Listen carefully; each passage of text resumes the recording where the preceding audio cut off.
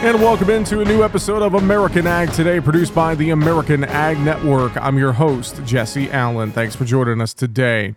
Well, as we take a look at the weather in the Southern Plains at the 2023 Oklahoma Cattlemen's Association's annual convention and trade show, atmospheric scientist Matt Makins with Makins Weather talked about the transition from La Nina to El Nino. There's going to be a transition, but it's not immediate, and everybody's going to have a different impact, and we've certainly seen that this year. Eastern Oklahoma started off so wet, and then we've seen the pattern kind of just totally flip on the state. And now the West is actually starting to get some water, too. So that's all part of this transition. And before we lock into El Nino, which is coming pretty soon, we're going to see these kind of hit and miss streaks of moisture kind of spread across the region. Looking into 2024 in the Southern Plains, Macon says El Nino is predicted to come early. The strength of El Nino is very critical because a weak El Nino versus a strong El Nino change the complexity around the plains. You get water or you don't, and that's all El Nino. But as we go into early 2024, we're looking at a moderate to strong El Nino. And what that does for the winter months, it increases our frequency of snow and increases our total of snow. So good moisture outlook there. And Makins advises anyone who will be calving in the spring to watch out for cold snaps. The outlook for wheat growers, however, is better. Temperature-wise, you're going to see that transition throughout the season, getting colder and colder. And anybody with like a spring calving situation, you really got to watch the cold snaps because they're going to come through with snow, and we know that's a bad combo. I mean, the good news is this is a much better outlook for wheat growers. We got moisture, but yes, you do have to worry about that cold into next spring. If El Nino fades away quickly, Macon said next summer may yield some drier conditions. La Nina has been far more frequent and longer lasting versus El Nino, which, although it can be powerful, they've been shorter lived in the last 20, 30 years. The long-term picture is these things happen, like I said, on a 20, 30-year cycle. We're nearing the end of this current cycle. And once it changes, the next 20 to 30 years would be a wetter phase for us. So perhaps we're looking at one more La Nina before we see El Ninos become more frequent. And again, that's atmospheric scientist Matt Makins. Well, the Wisconsin Soybean Marketing Board and the Wisconsin Soybean Association are cautiously cheering a proposed CHS facility in Evansville, Wisconsin. CHS has proposed a 70 million bushel oilseed processing facility, and Evansville is among several sites being considered to expand its soy processing capabilities.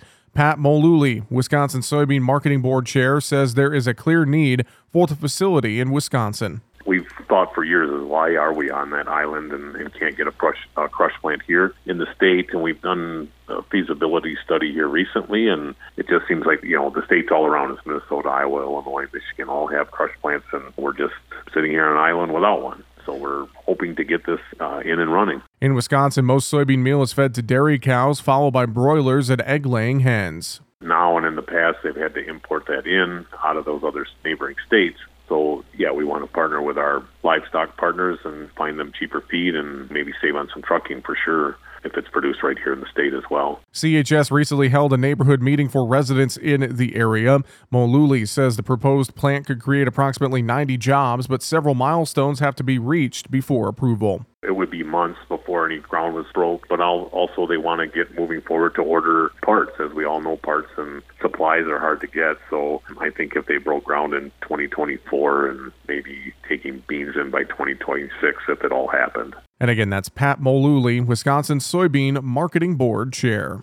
Well, with diseases like southern rust, leaf blights, and tar spot causing millions of lost bushels each year, you need dependable protection that will last. But when is a fungicide worth it? Matt Geiger, an agronomic service representative at Syngenta, shares how you can better protect your investment and potential yield. He talks about specific diseases hurting yield potential this year. So far, haven't seen a whole lot of disease. What we're seeing now is the beginning of gray leaf spot in the lower canopy, which is always where it starts. It splashes up on the plant, then it will work its way up the rest of the plant. So we haven't had a ton of moisture this year, so tar spot's not been a big concern for us yet, but that could change as we get further into the early reproductive stages, but northern corn leaf blight, haven't been seeing any of that quite yet either. So as far as fungicide applications go, it's the perfect time to spray. You want to make sure you get it on before you see disease. Geiger talks about how a fungicide application can help reduce potential yield loss. So the main thing, obviously, is controlling diseases. The more leaf surface that's consumed by disease, you've got less tissue there to photosynthesize and to feed that ear to produce more yield. So they keep those plants greener, and a greener plant captures more light. And when that happens, you get a better grain fill because you're maximizing your photosynthesis. You also get additional plant health benefits from these good fungicides like Syngenta has. So you can get help on drought stress. That's a big thing. So you actually can consume less water.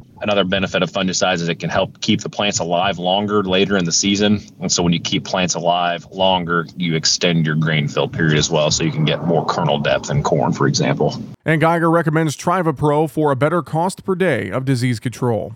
So the reason that we recommend TrivaPro fungicide is because we've got 3 effective modes of action that are effective on the target pests for this geography. And what we've added with TrivaPro that we didn't have in older chemistries is the SDHI chemistries, and they are longer lasting preventative chemistries. So these last much longer than the older classes of fungicides that we used in the mid 2010s and before that. So longer residual and more potency on key diseases. You can learn more about TrivaPro by contacting your local retailer or visiting online at notafraidtowork.com. Always read and follow label instructions.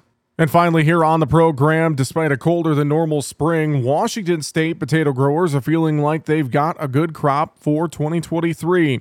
Washington Potato Commission Executive Director Chris Voigt says from what he's hearing, things are looking pretty good.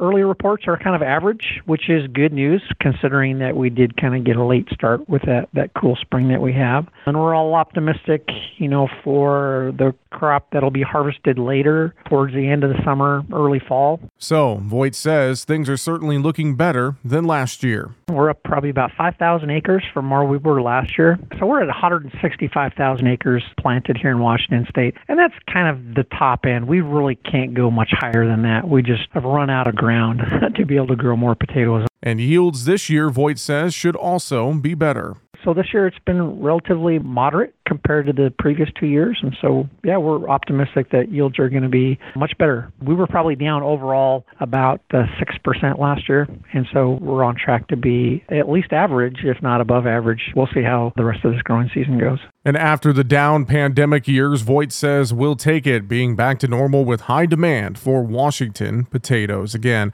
that is comments with Washington Potato Commission Executive Director Chris Voigt.